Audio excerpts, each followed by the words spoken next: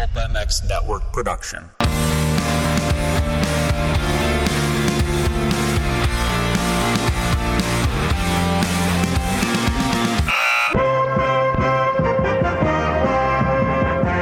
Welcome to the Pulp Hockey Show with Ray Ferraro and Steve Mathis. Support the show by clicking the Amazon banner on pulphockey.com before shopping. Follow the show on Twitter at Pulp Hockey. Subscribe on iTunes and find us on Stitcher or your favorite podcast app.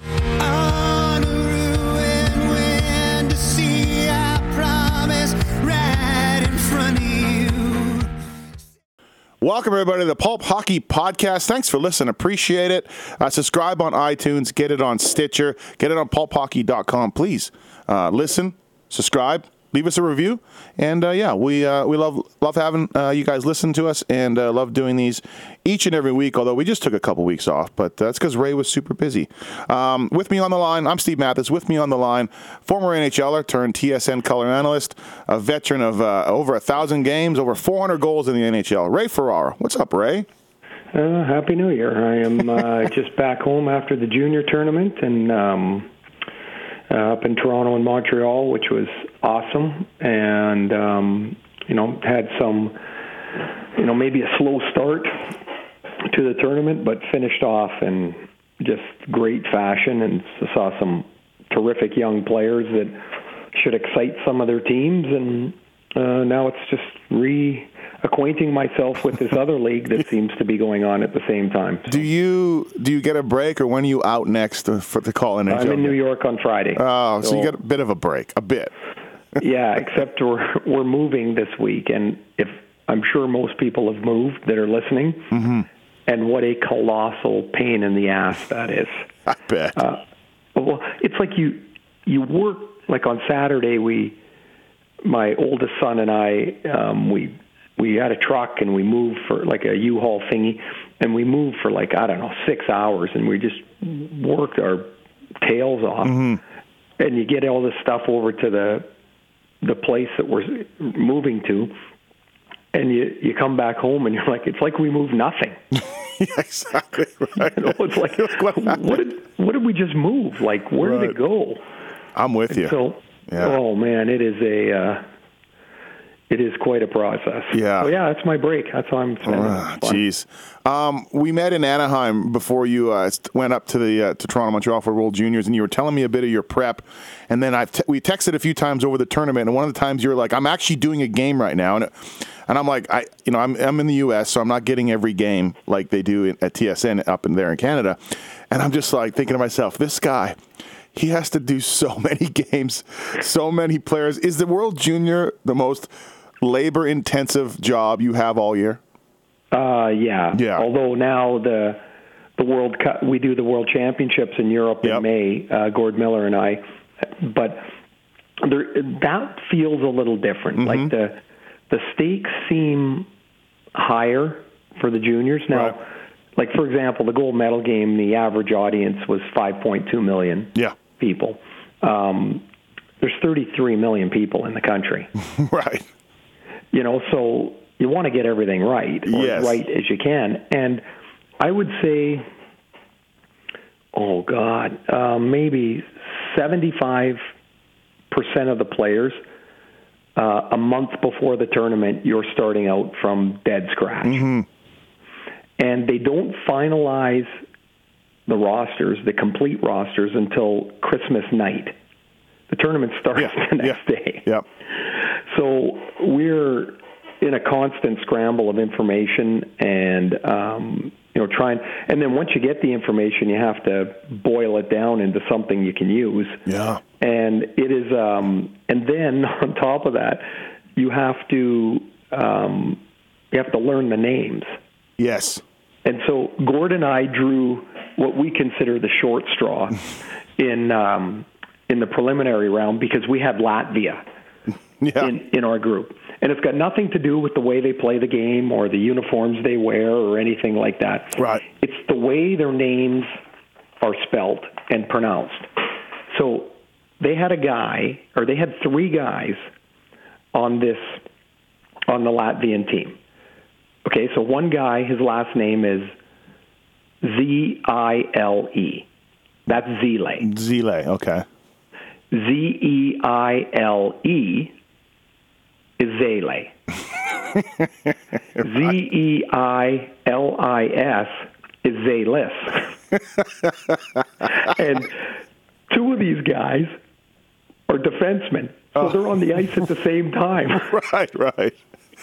And so every once in a while you're like, oh, I think I got that one right. Yeah. And then if you've ever seen a Latvian name written, they have these random S's on the end.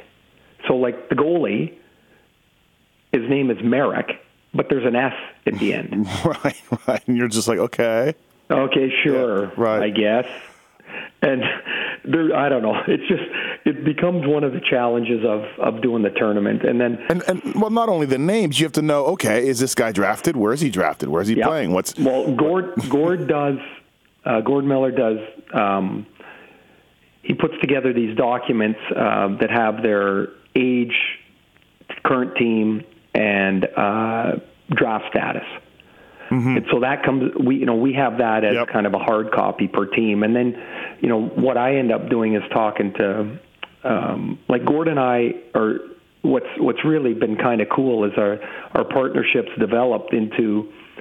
I kind of know what he needs, and sure, yeah. And he kind of knows what I need. So we end up talking to some similar people, but a lot of different people.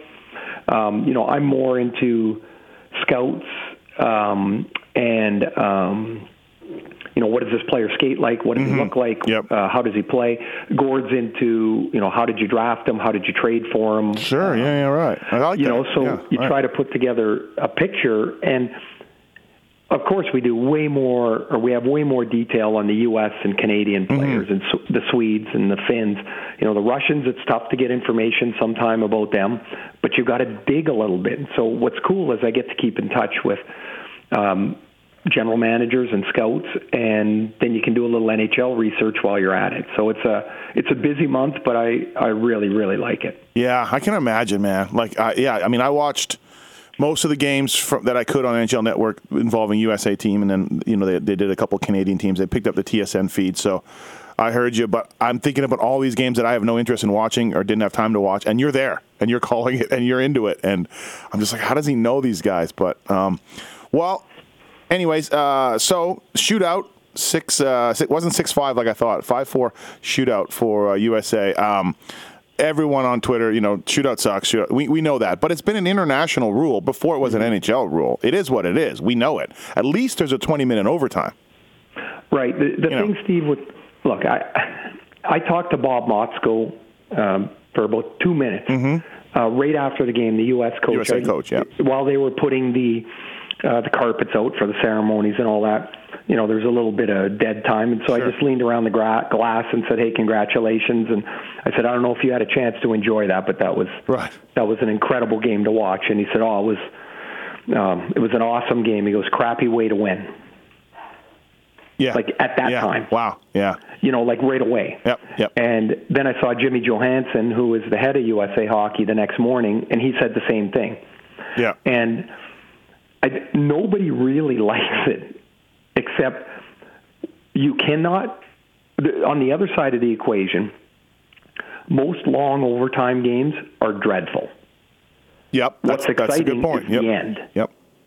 In the middle, you get a bunch of guys that are so exhausted they can't go up and down the ice. Yep.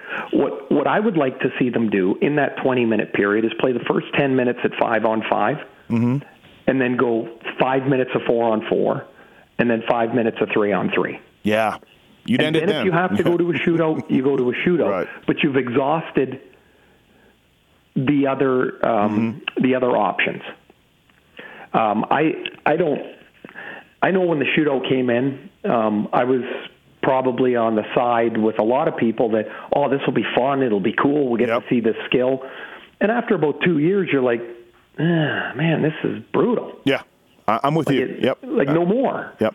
And I know in the NHL they don't want to have a tie, they want to have an end result.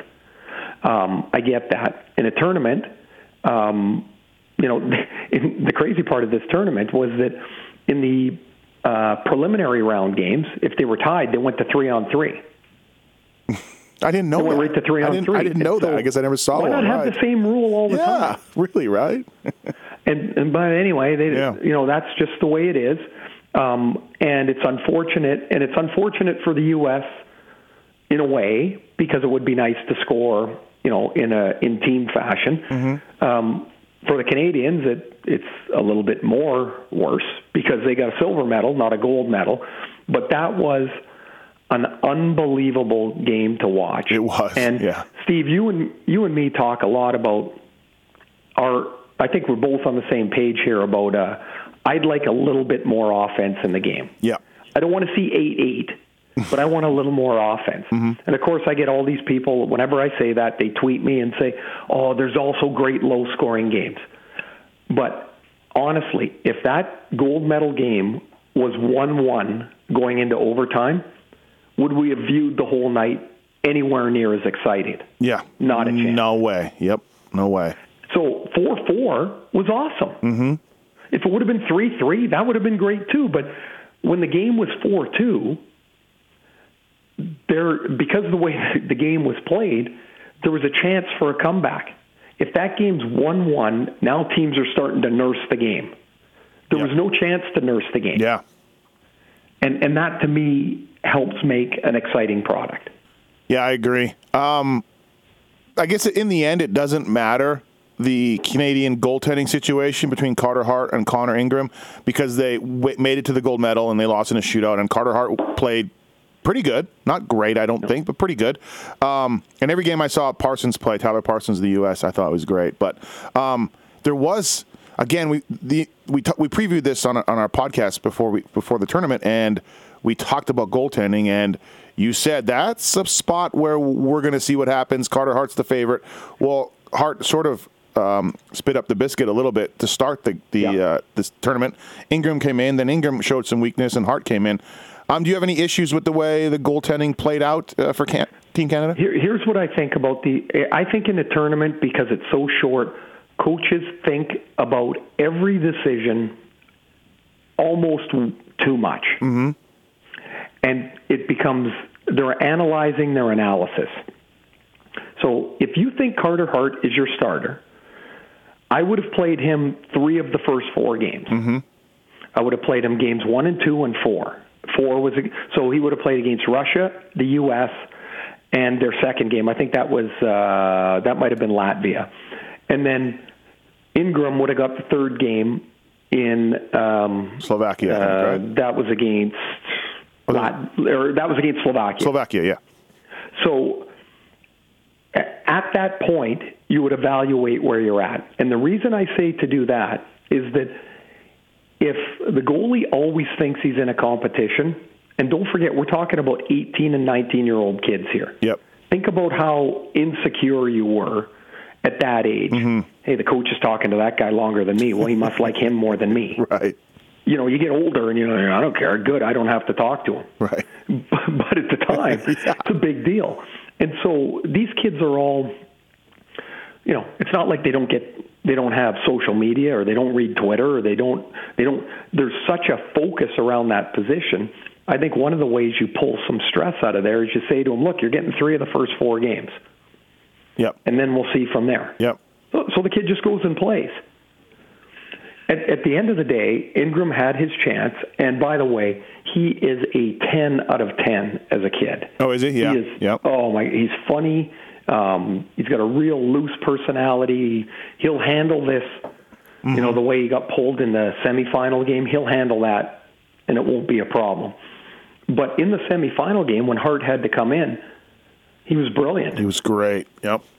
He came in, and within a minute or two, Canada was shorthanded. Sweden had 5 shots on the power play. Like, what if it's 3-1 or 3-0? Yeah. And then you might not get back. Yeah. I'll be honest. I thought Sweden. I thought when they pulled Ingram, I'm like, it doesn't matter. Sweden's been the best team. This is it. Like this is too late for Canada. Yeah, I really thought. I'll tell you, Steve, I'm with you. And I thought going into the game that Sweden had the best team in the tournament. Yep. But Canada took away the heartbeat of their team, which was Sweden's defense. And all through the tournament, Sweden was able to skate the puck out, pass it out, and that really got them moving. They were a pretty quick team. And what you saw pretty quickly, even when Sweden was getting out to the lead, which was, of course, helped by a couple of misplays in goal, their defense weren't getting back to the puck quite as quick. It's no fun getting your face pressed up against the glass. Right. And so after a while, you go back just a little slower. You go back a little more cautiously. And I thought as the game went on, I didn't think Canada was going to be able to do that. They did it. And so basically it's like cutting their legs out. And Canada played, in their last two games, they played as well as they could play. Yeah. And it earned them the win against the Swedes and then into the gold medal game against the Americans. Who were some guys on any teams that elevated their games, impressed you? Give me a few names that you were like, wow, okay, I knew this kid was good. I didn't know he was this good. Is there a few that come to mind? Yeah, for sure. I mean, I'll start with a draft-eligible player, Nico Hischier. From Switzerland, yeah. He's going to be apparently a top 5 pick. We saw him last year as a 16-year-old, skilled, got good size. He's not a giant, but he's a 6-footer. So good size. He's going to put on some weight. Good hands. He'll get to he can handle the puck when he's in traffic, which is a real difference as opposed to handling it when nobody's around. He gets into the middle of the game. I like that. Slovakia's goalie is a guy named Adam Huska, spelled Huska. He's a Ranger 7th-round pick, and he got pounded 7th round in goal. Yeah. Well, the thing is, 7th-rounder. You know who another 7th-rounder is? Henrik Lundqvist. He did pretty well. Oh, was Henrik a 7th? I know he was back there. I didn't know he was 7th. Yeah, he was a 7th-rounder. Jeez. And so he would be another guy I would say is that really impressed me in the tournament. The Swedes have a couple guys. The guy that I couldn't wait to watch is the 16-year-old Rasmus Dahlin. Right. Oh my God, he's 16 years old. Now let me ask you this: I heard, is he Ulf Dahlin's kid or not? No, Ulf Dahlin's kid. Here you got to. This one gets tricky again. Help me out. So you've got number 8 is Rasmus Dahlin. Number 27 is Jonathan Dahlin. Okay. Spelled the same. All right, I was confused. Jonathan Dahlin is Ulf Dahlin's kid. Okay, all right. And he plays far differently, but he's a very good player. Okay, but the Dahlin, 16-year-old. Dahlin, I hadn't seen him before. Super impressed. Like that kid's got poise and skating ease, and he's going to be really good. And there's not too many 16-year-olds that make impacts at this tournament. No, virtually none. Right. And not only did he make an impact, but you can see that his limit, his ceiling, is miles away from where he is. Yeah. And then that gets me into the U.S. guys. The guy that I hadn't seen live before is Jordan Greenway. Oh, my God, the guy is Todd Bertuzzi. He's 6'5". He's got soft hands. He drives the net. He makes good passes. He can see the game.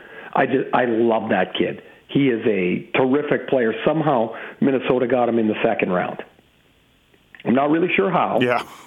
But like how we got to that point. Maybe he sprouted up. Maybe he wasn't 6'4" when they got him.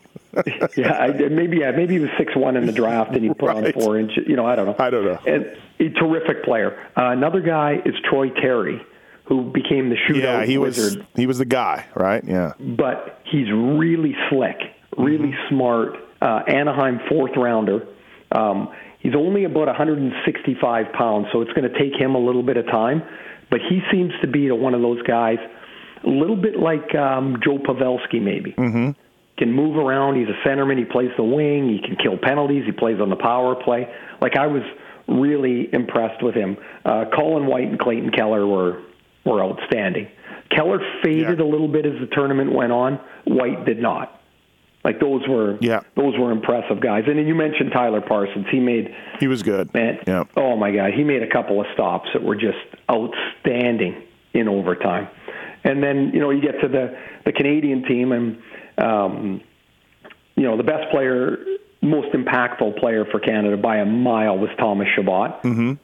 He was outstanding. He played 44 minutes in the gold medal game. Did he really? Oh, I didn't know that. Okay, yeah. 44, and then there would be two other guys that really I didn't know a lot about till the tournament started. Nicolas Waz, a Carolina fourth rounder. Mm-hmm.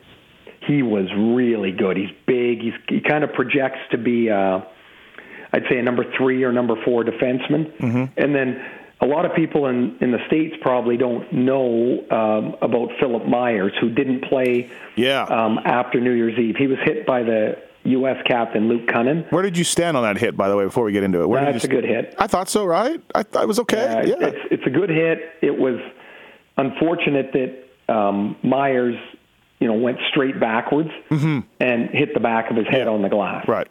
It was a hard hit, but you're allowed to hit hard. Right. Okay. And so he is a terrific player. Somehow, I said, how did Greenway get through the draft? Yep. Or to the second round, rather. Second round, yeah. How did this guy go all the way through the draft? He's 6'5". He's right-handed. He can skate. I don't get it. Take a shot at him in the 7th round, somebody. Yeah. But they didn't, and he is a really good player. The Flyers signed him.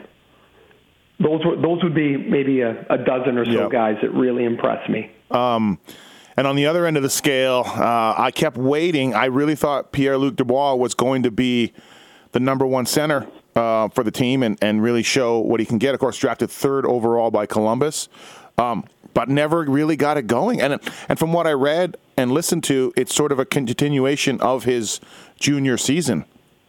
Very much so. Yeah. Now, he played left wing here, so there's always this little debate. Is he a winger? Is he a centerman?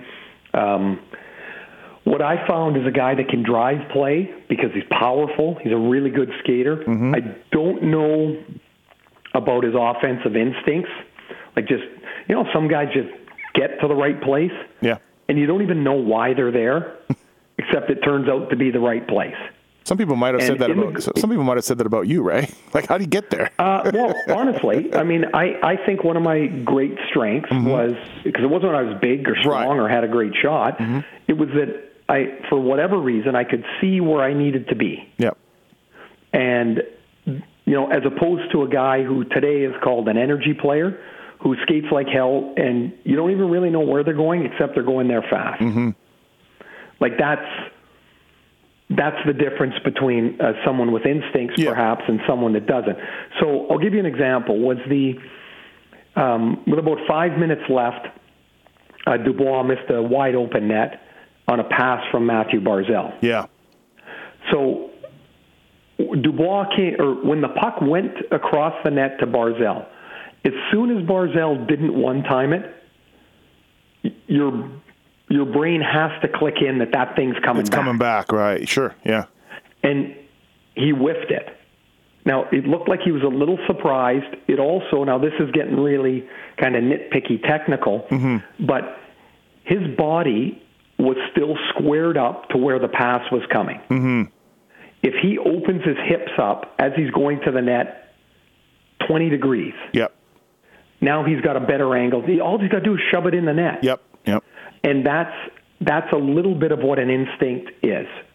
And I don't know, because I hadn't seen him before. I don't know if, we came back from camp and had, like a lot of guys do, a little bit of the NHL blues, you know? Yeah, bummed. Yep. Yeah, you're bummed you're back, and oh my God, I'm playing in a junior game again, and I want to be in the NHL. I don't want chartered flights and everything. Yeah, I want all this other good stuff. Right. I mean, that happens a lot. Now, we'll see what happens here in the latter part of the season, but he'll be back next year on the team, I would suspect, unless he makes this crazy jump and gets himself in the Blue Jackets lineup, and it's not unheard of. I don't know how many years ago, 4 years ago, I guess, Nate McKinnon was playing for the Canadiens. He was a 13th forward. He had a cage on. He looked like a bantam player in the tournament, like he barely played, and he looked like it was above him. Next year, he was Rookie of the Year. Yeah, so it happens. That was in 7 months, and so it can happen for sure. But he had a disappointing tournament. Yeah, absolutely. Something I wanted to ask you about that I've tracked over the years. Ilya Samsonov is a goalie for Russia, playing in the KHL. He was drafted in the first round by the Capitals, who seem like they're kind of set in net. Is this kid ready to come to North America and go to the A? Is he? What do you hear about Ilya Samsonov? He was, like I said, first goalie drafted. He's capable of competing at that level for sure. I see a really athletic guy that is fast, and he gets around the net in unorthodox fashion sometimes. I'm going to go way back, even before you, to one of my favorite descriptions of a goalie that I've ever heard. Okay. He played with the Flyers in the 70s. His name was Doug Favell. Yep. He ended up playing with the Leafs. Former Maple Leaf, yeah, exactly. Yeah. And the description, I always remember this, was he's like a bowl of Jell-O without the bowl. He's just kind of everywhere. And that's a little bit of what Samsonov is like. Right. So before he could be really effective here, he's going to have to tighten up his technique. Okay. And like a offensive player who's just better than everybody else and then has to learn the game as he gets older, it's a little bit of that for Samsonov. I mean, his athleticism has probably carried the day forever. And now when you get into older guys that shoot better, that don't take as much time to shoot, I think they would poke holes in him a little bit. Okay. He made a save in overtime against the Americans. He was facing the backboards, and it hit him in the back. I gotta watch that. Nice save and all, right. But and not being a goalie coach, I'm almost certain that is not taught anywhere. Right. Yeah, you're not an goalie expert, but you're just... Oh, no goalie expert, but I do think they put the pads in the front for a reason. Right. Well, it'll be interesting to see what he can do. Of course, there's always the money of the KHL, and there's a chance maybe he never comes over. Who knows? Yeah, I mean, there's always a crapshoot with the Russians for sure, because they have an option that other people don't have. And the very best players will make a lot of money, and they get to live at home. And maybe that's where they want to be. And, who are we to critique that? Yeah, absolutely. Ray Ferraro on the Pulp Hockey Podcast. Get it on iTunes, Stitcher. If you're going to make a purchase on Amazon, there's an Amazon banner on there. You can go through that, and we get a small slice of that, as well as 2 Under, the number 2 UNDR, the best men's underwear out there. Use the code Ferraro20 to save at 2 Under. All right, let me touch on one more thing. Probably should have given you a heads up about this question to give you some time to think. But, okay, so the World Junior, Toronto and Montreal, full of NHL executives, scouts, front office people, you name it. Who was the most interesting guy you had a hotel bar chat with? I mean, it's got to be just so much info coming across, and not all of it that you can share. I'm not I don't want to, I don't want to say necessarily, but at various points in the tournament, I had a chance for maybe 20 to 30 minutes to talk to a couple of GMs that I know quite well, and found it really, really interesting about the state of their team, what they have on the horizon, what they might be looking for, how difficult it is to make a deal. People want, like, for example, they're trying to make a deal, and they're willing to move 2 different players, and teams are asking for a third guy that's not one of their 2. Right. And so they're like, okay, so that can't work. So because if they make that trade, they feel like they're getting stronger in one area and weaker in another. And just listening to the stuff that goes into it, like a lot of us, I'll say in the media or fans or what have you, will say, well, why don't they trade this guy for that guy? And in talking to these managers or talking to these player personnel directors, or assistant GMs that I get lucky enough to run into and chat with, there's so many other factors other than the very obvious. Right. How does he fit in with our team? Like, what's his personality going to be like in the team? Yep. What's his cap hit? What's his contract going to be going forward? Do we have enough money to make that contract fit?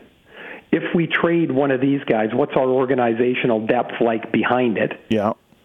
Because let's say you trade a defenseman, but you're not really deep on defense behind your 7 NHL guys. Yep. And somebody gets hurt. Then what? Now you got to find somebody from there. Like, eventually you got to be careful you don't put yourself on a treadmill. Yeah.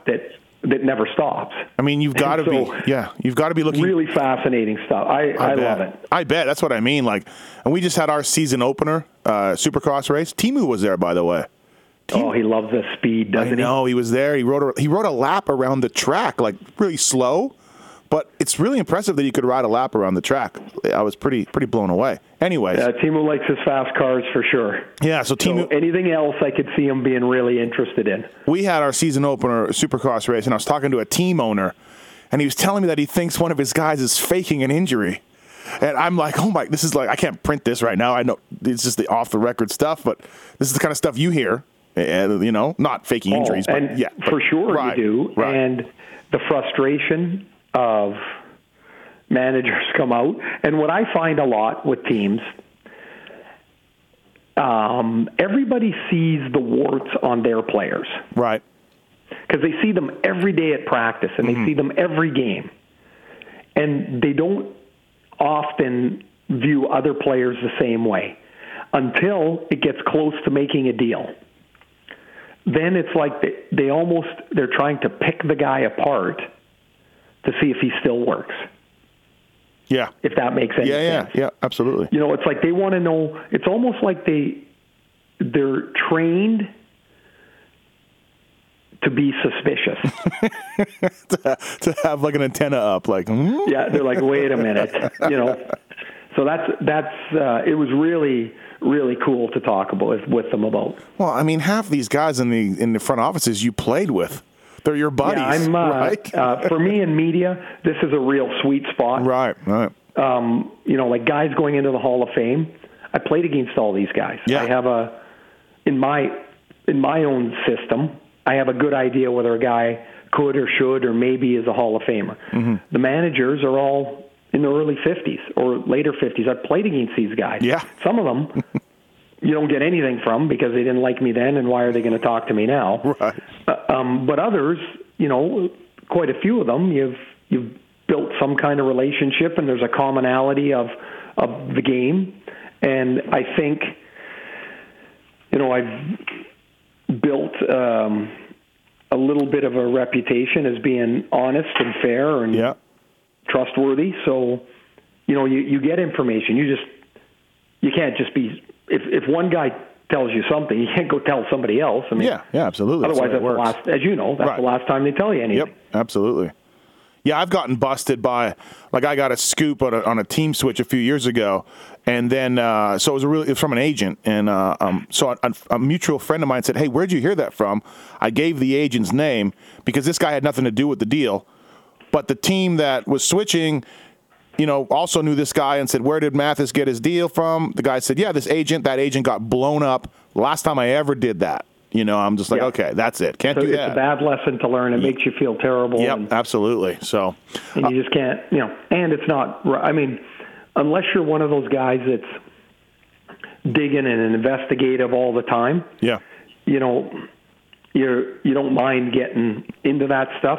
I don't want to put somebody's position in jeopardy. Yeah, absolutely. Even if it's just to making a deal. Right.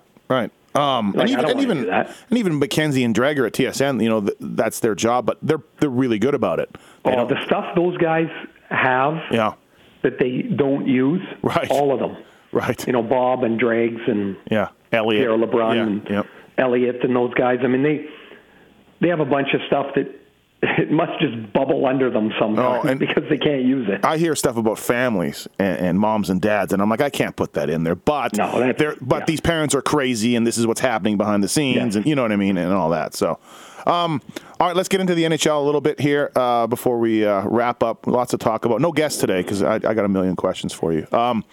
First up, I guess, so my beloved Maple Leafs, who are on fire, though the Habs cooled them off a little bit, they have a week-long break, and I forgot about this because it was announced a while ago.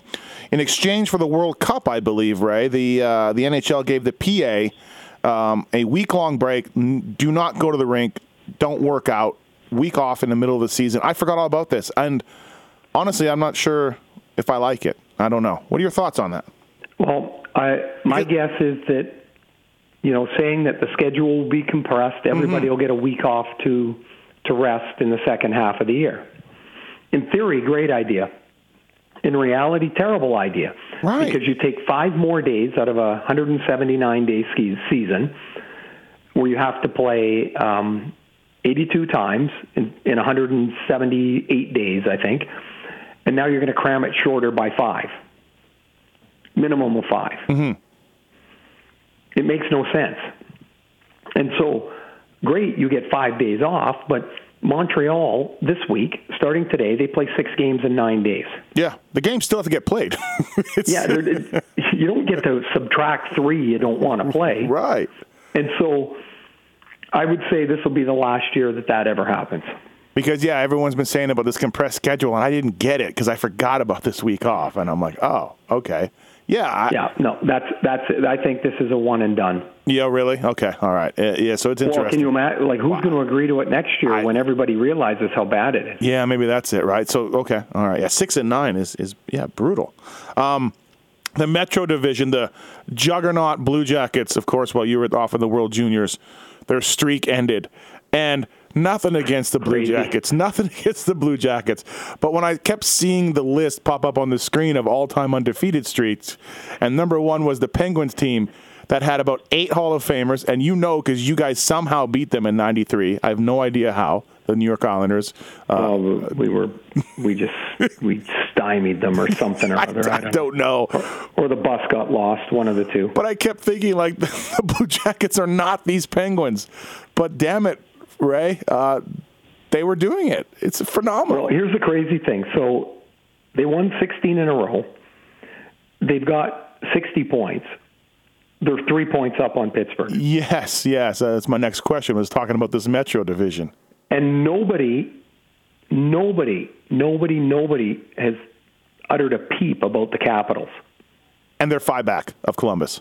And they got 9 losses. Yeah. 9 regulation losses. There's nowhere to breathe. If you look at, not just, not just that Metro division, but the first 5 teams are separated by 5 points. Now, the Rangers and Montreal have played more games. The Rangers 3 more games. Yeah. But still, it's all that work. And you're like, well, you're kind of nowhere. I mean, you are somewhere, but it's not like you're racing out ahead. There's in the league, there's 5 teams with less than 10 regulation losses. Pittsburgh, okay. Yeah, Montreal, okay. Washington, okay. Columbus and Minnesota? Right. Sorry, didn't have those guys. Yeah. Yeah, it's crazy. It's nuts. And I guess, look, we're halfway through the season. Columbus is for real. They really are. They're getting. They're a good team. Yep. They're deep. I still don't get why their power play is so fabulous. Me neither. No. I see they put Curtis McElhaney on waivers today. Saw that. Yeah. They called up a youngster, Anton Forsberg, who's had a really good start in the American League. They got to get Bobrovsky a couple of days off, and Edmonton put Jonas Gustafsson on waivers as well. Your backup can't go in there and occupy space. He's got to win half the time. Mm-hmm. His save percentage has got to be about the league average. It can't be way below.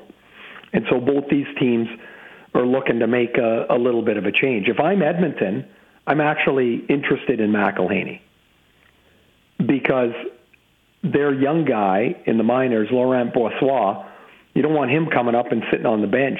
Mm-hmm. That does him no good. Right. So, I could see something like that possibly working. So, I didn't look into this too much. What's Edmonton going to do for a backup? Well, it's either Brossoit or they're going to have to call somebody up. Yeah. All right, or rather pick somebody up.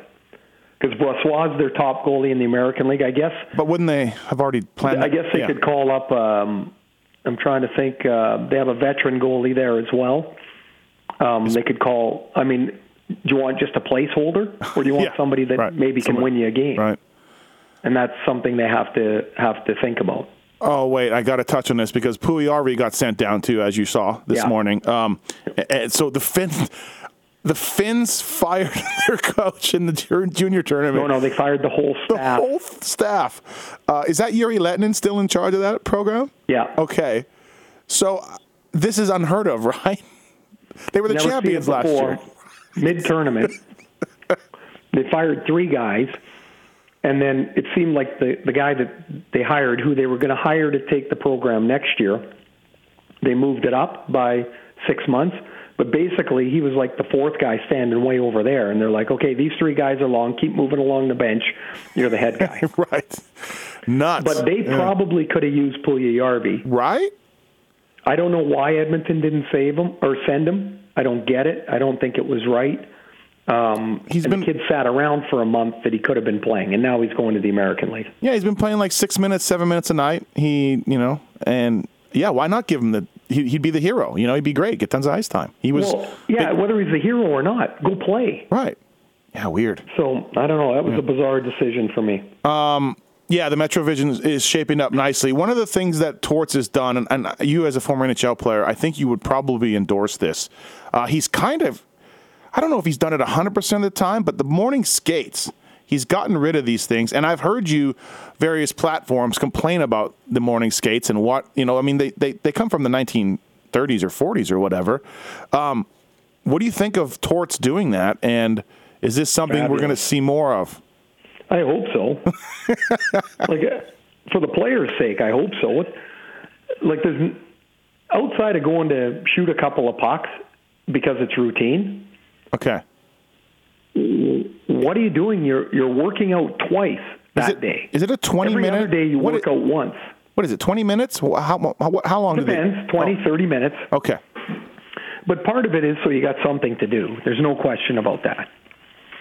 That's number one. Number two is that they want guys up and moving a little bit, but you could still have meetings. Come to the rink, have a meeting. Yeah. Do your video, and then come to the rink ready to play. There's no benefit of loosening up, warming up, going out and skating around at 10:30 in the morning, and then going home, eating, taking a 2-hour nap. How are you loose? How did that even help you? Well, yeah, because you're just napping. Now you're a sloth. Right. Yes. And then you're energized to go back to the rink. So, I don't know. And again, this goes back to the schedule and the compressed, compacted nature of it. It makes more sense to me to not have them than to have them. Apparently, they were put in years ago to help the guys sweat out from the night before boozing. Yes, 100%. Is that true? Is that Those true? guys were riding around on the train. Okay. And, so having some boring. They're playing cards, having a few, and then some coach decided, wait a minute. Right. These guys smell like a brewery, so I better get them in the morning and have them sweat that out. Good strategy, actually. Yeah, not bad, but not applicable nowadays. They were also playing 50 games. Yeah. Yeah, it's not to say their way was easier, because it wasn't, but all the teams were on the East Coast. There were short little train trips around. It wasn't, physically nowhere as demanding as the guys have to go through today, but that's where it started. So we know it would be nice to know it's going to end. Well, yeah, exactly. So the NHL oftentimes is a copycat, monkey see, monkey do. I mean, do you see other teams doing this? Lots of teams now have optionals. Okay. Where they strongly advise the option. Okay. So there's lots of skates I go to, go see in the morning, and there's 6 guys on the ice. The black and they're and 3 of them usually are the guys the starting that sit goalie who wants a few pucks, and then a couple guys that aren't playing, and maybe usually 1 or 2 guys that are in a slump or not feeling good about their game. Sure. Oh, I would think the starters wouldn't do it because of just. Oh no, a lot of those guys, they want pucks in the morning. Okay. All right. They're crazy anyway. Who knows what the hell they think? Yeah, exactly. Well, it should be interesting to see what happens if literally a 70-year-old tradition goes away, more and more. That'll be interesting to see. It should. It doesn't make a lot of sense, but hey, whatever. Moving on from there, I guess looking at the schedule since you've been gone, the Colorado Avalanche, they've gone into a free fall. It's bad, and they have talent. They're not. you look at Phoenix and, they don't have Max Domi, and you look at them, and I think you can go, yeah, I see that. Like, First of all, that's a $10 fine. You can't call them Phoenix anymore. Oh, dude, Arizona. I did that before. Somebody called me out on Twitter. It's so bad. Can't do it anymore. All right, Arizona. You owe me $10. Yeah, I'll get on that. I'm the fine fund. You look at the Islanders, and you're like, okay, Tavares, but they had some lost guys over the. I get some of these guys why these teams are struggling. I don't get the Colorado as bad as they are. They're 27 points when you look at everyone they have on paper. But what do they do? What should they do, Ray? Well, see, I look at them on paper, and I think this has been a 3-year minimum quest for defensemen. Mm-hmm. They can't keep the puck out of their net. They've now, much like the Oilers in the past, all these players know is losing. Lose, lose, lose, Yep. lose. One little blip of success, but lose, lose, lose. Eventually, you don't know anything else. Mm-hmm. And I don't see there's any way but to cleave right into the middle of the dressing room and move one or two really big pieces and remake your team. You don't have a choice. Yeah. They've given up 51 more goals than they've scored. Yeah, it's bad. Like, that's ridiculous. Yeah, it's bad. It's not even close. The only other team I guess that's close is Arizona, and they're terrible too right now. But for Colorado, they talk about this core of guys that they signed, guys that were supposed to help them, build a strong foundation into the future. And what it's done is, as it's turned out, is it's handicapped them. They have $52 million committed into next year's salaries. So Eric Johnson, Duchesne, Landeskog, Barrie, Varlamov. I think that's pretty much it. That's five of their main core. Yeah. Those guys are signed into like 2019. Like, what are you going to do? Right. So if you get into moving Landeskog and or Duchesne, then you're remaking the team. I think they have to do it. Is that who you do? Like, who's not movable? McKinnon? Who do you like that you would keep? Oh, I mean, I like the players. Yeah. I don't like them together. Okay. Because together they've shown me that they can't win. Duchesne seems like it's just like, look, I like Taylor Hall as a player, but when Taylor was in Edmonton and they had Hall and Eberle and Nugent Hopkins and, look at all these guys that are going to score, and it never worked. Mm-hmm. So you had to break that up. Yep. It doesn't mean you think the players are bad. It means they don't work together. So for me, I would keep McKinnon. Yep. Absolutely. Mm-hmm. I would move anybody that can bring me a defenseman, like a top end. I'm not moving Matt Duchesne for a defenseman that I've got questions about. Mm-hmm. I'm not moving Gabriel Landeskog for a draft pick and a pretty good defenseman. Like, you're trading guys that will make an impact on their new teams. You need an impact back. Yeah. And therein lies the biggest problem that Joe Sakic has. Because the team you need to make this deal with, they have to have an abundance of defensemen that can make an impact. Yeah. How easy is that? And Adam Larson has fit in well, but in my opinion, and I'm not the expert here, I'm the dude on the couch, but I thought Taylor Hall was worth more. But what are you going to do? Like you said, teams love. I mean, you can say it's like selling a house. You can say it's worth whatever you want. Yeah. If nobody's buying it, then it's not worth that. Yeah. So I can say, hey, Taylor Hall's worth a player way better than Adam Larson. I'm sure Peter Chiarelli called around and called other teams, and Adam Larson was the best fit for the Oilers. That's what they did. Yeah. Colorado's going to have to do the same thing, because what they're doing now is they are just squashing what was a really, really good hockey place. And they got spoiled. I mean, they moved from Quebec to Colorado and won the Stanley Cup right away. Yeah. So they think, that's what you do all the time. And they're in a dark time right now, and they've got to change the course.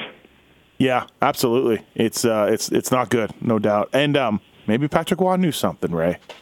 Maybe he did, and maybe this is where most of the issues really began. Yeah, true that. Like a definite what's the word? A definite clash of ideas about what he thought the core might be and what they might be able to do. And apparently he was clearly, he was really they're not very good. Apparently he was really upset about Tyson Barrie getting re-signed. Didn't want him. Thought he was terrible. That's just what I read, but I don't know. Well, we'll see. I would say it's not just one guy. Yeah, that might have been like a little bit of the breaking point. Right. Interesting. I've been waiting to talk to you about this all show, and we were supposed to do one last week, and again, you were busy at the World Juniors, so it's a little old news, but I got to get your opinion on it. Former NHL forward Steve Downey played for a number of teams over the years, Arizona, Philly, Tampa, kind of went on a Twitter rant at all, and about really kind of a little bit about Arizona and a little bit about Don Cherry. I think someone prompted him with a gif of him hitting Dean McCammon back in the day. Mm-hmm. And then Downey kind of went off and said, this is what happens when you watch Don Cherry Rock'em Sock'em videos. I still think about what I did to Dean and caused him to go through his family. I wish I'd never played. I did what Don said to do every Saturday night. And then, he kind of went on against Don, went against Arizona again. What's your take on this? I mean, Downey played on the edge. He's been suspended. He was known for being a bit of a headhunter, a guy who would come at you at 40 miles an hour. But now he's kind of saying like, "Hey, sorry." What's your take on that? Well, I would say when I read it, I was like everybody else. I was a little bit taken aback. Mm-hmm. I would say had I read this 4 or 5 years ago, I would think about it differently than now. I read that as a guy that's got some issues that he's dealing with. I mean, he wrote about it in that Twitter thread. Mm-hmm. He talked about the after effects of concussion. And so, to dismiss it as, this is just a crazy guy that's off and ranting would be incredibly wrong, because he's a player that has these feelings somewhere bubbling up inside him that are real. And I don't know how you're not concerned for somebody's well-being. When I read that was my thought. Now, Don Cherry's videos at the time, they were the most popular videos out there. Everybody bought them. That's the way the game was played. That's what was celebrated. It's almost like Steve Downey, who I don't know, mm-hmm. Has a little buyer's remorse. Yeah. Like he's remorseful about the way that he played. And I'm sure there's probably more than just him that feels that way. And he would, he verbalized it, or he publicized what his feelings are. Yeah. And the way that he feels about the game that he played. And you know what? It must suck. It must be, if it was that fresh or that raw for him to come out and speak like that. Yeah. He must think about this not once in a while. Yeah. Yeah, really, it's a number of tweets, like you said. It's a number of things that he got off his chest, including some, pointing out that Arizona didn't treat him well and this and that. But, I mean, a little bit of it, like you said, buyer's remorse. It's like, Steve, I'm sure he got talked to by the player, the safety department of the NHL. Many times. Yeah, exactly. And it's like, Okay, but so the way he stayed in the game, if you, was to be really physical, to be on the edge, Steve Downey could make a play. I mean, teams acquired him because they felt, man, he can help protect some of our skilled guys because he can play with them. He can skate. He always could skate. Yeah. Could skate, and he could make a pass, could make a play, could score once in a while. Yep. But he just couldn't keep that part separate. Mm-hmm. From the part that went over the line. And, I think he got 20 games for hitting McCammon. That was a brutal hit. Yeah, behind the net, it was just... it was brutal. Yeah. And that hit, in most cases, thankfully, he's gone from the game. Yeah. Also, too, I heard the best story over the break. I don't know what... It's reading the Toronto Star, I think, online or something. But so Brendan Shanahan, up-and-coming rising amateur hockey player back in the day from Toronto, goes to a Leaf game and asks Rick Vive, for an autograph, and Vive blows him off. And for whatever reason, who knows? Ray, you've been there. I'm sure you blew some people off. Happens. Yeah, it happens. A lot of times happens, and then later on, you're like, damn, I should have just signed that thing. So, smash cut a few years. Shanahan makes the NHL. He's a number 2 pick overall. Rookie season, he's in Maple Leaf Gardens. He said he jumped Rick Vive. And he really went to town on Rick Vive. And Vive even said something to a Devils teammate of Shanahan, saying, "What's up with that kid?" And the guy was like, "I don't know." He says, "You never gave him an autograph." And Vive was like, "Geez." And so this now, like, I want to say, like, this story may be a little bit old. 5 years ago, 6 years ago, they posed for a photo with Brendan's kid, and Brendan and Rick Vive. Rick Vive was very smart to do this. I love this story. It's awesome. Well, just think though, like, so whatever was boiling up inside of him, right. he must for all those years when he was a little kid, right? And then he sees them, and then must go, okay, that's it. I'm fixing this right now. That's what I mean. It's so epic. And then Vive even asked, like, what is up with this kid? He wouldn't stop pounding on me for no reason. It's funny that he would have given, like, that would have been a tipping point for him. Okay, there he is. Yeah. I have to jump on him. Did you I have to start punching him, and I'm not going to stop. I'm sure. And then Vive wisely took a photo years later with Brendan's kid. Well, and the funny part is, Rick's around Toronto a lot. Yeah. It's not like they're not going to see each other, which is even more funny. And like the the Gary Roberts and Chris Draper thing at the outdoor game. Yeah. Like, eventually, don't you realize, everybody, that we're in our 50s? Like, who cares? Right. And that was legit. They got into it. It was great. Like, I don't know. I was watching that, and I'm like, everybody was, or it seemed like a lot of people were like, oh my God, look how fierce they were competing. And my thought was, what the hell's wrong with you guys? Right. You guys need some therapy? What's going on? Like, man, oh man. Which is reason number 211 that I don't don't play. That's where I was going with this. So you don't got the greatest knees, but you do get around. You've never played in these games. Well, I've never been asked, so that would be the first one. You've never been asked? Nope. And I probably would play, I think, if I were asked somewhere. How does the Islanders not ask you 2 years ago when they did those games? I never heard from anybody. I mean, the Whale I get. The Thrashers I get. The Kings, you were barely on the Kings. But well, yeah. But, I'd play for sure. Oh, I thought you didn't want to. What do you mean? With LA, I was there for 3.5 years. Oh, were you there that long? I was there for 6 weeks. So, anyway... But no, I don't play, and I would play. I assumed you'd been asked over and over, and then you just said, no, I don't want to do it. Oh, no. Well, we got to get you in one of these games. No, we don't. Yeah. No, I'm really not that interested. It'll be just fine. If Keith Tkachuk can strap him back on and get out there for the Blues, you can. I don't think Big Walt's going to be making too many more appearances. Hey, actually, it's really sad. I don't want to. I love Wayne Gretzky. I hated him growing up in Winnipeg because he just destroyed the Jets over and over, right? But I got to appreciate him as I got older, and I think of off the ice, he sounds like a terrific guy. Just a real ambassador. Anyways, I feel bad for saying this on a podcast, but I've watched him in 2 alumni games now. And by the way, how dorky is it that I tape these things and go back and watch them? Yeah, incredibly. Wendell scored.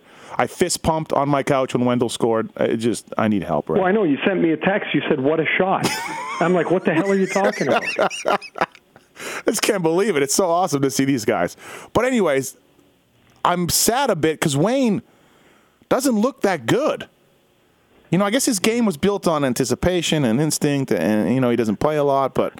Yeah, but, I mean... If you go to a charity game or reunion game expecting to see the players to look the way they did when they played, then I'd say you're going to be disappointed in a lot of cases. The guys that look the best often are the guys that weren't great players, but they've stayed really active. They just keep playing, yeah. They keep playing because they love it, right? And that's just the way it is. And then, the guys that look really terrible, in some cases, are some of the better guys because they never play. They're over it, right? Yeah. They go do something else. And Wayne's like, yeah, check out my records if you need to know anything about me playing. He should just, instead of his number, he should just put his point total on the back of his helmet. That's just right, exactly. All right, well, we got to get you into these games. I can't believe it. I figured you turned them down because you're just like, you don't play much, you don't care. You're busy. The second part's true. Right. And actually the first part's true, too. So. All right, man. Well, hey, thank you, Ray, for catching up. We'll be back next Monday, of course, everybody. Again, hit us up on Twitter, @PulpHockey, @Ray Ferraro TSN, I think it is. Thanks for listening, everybody. Ray Ferraro TSN. That's it. Thanks, Ray, and we'll see you next week, man. You betcha. Thanks, everybody. All the best start for 2017. We'll talk to everybody soon, and next week, get your questions in. Steve will have that link up to pop some questions into. Will do. All right, man. Thanks. Later, boys. Bye.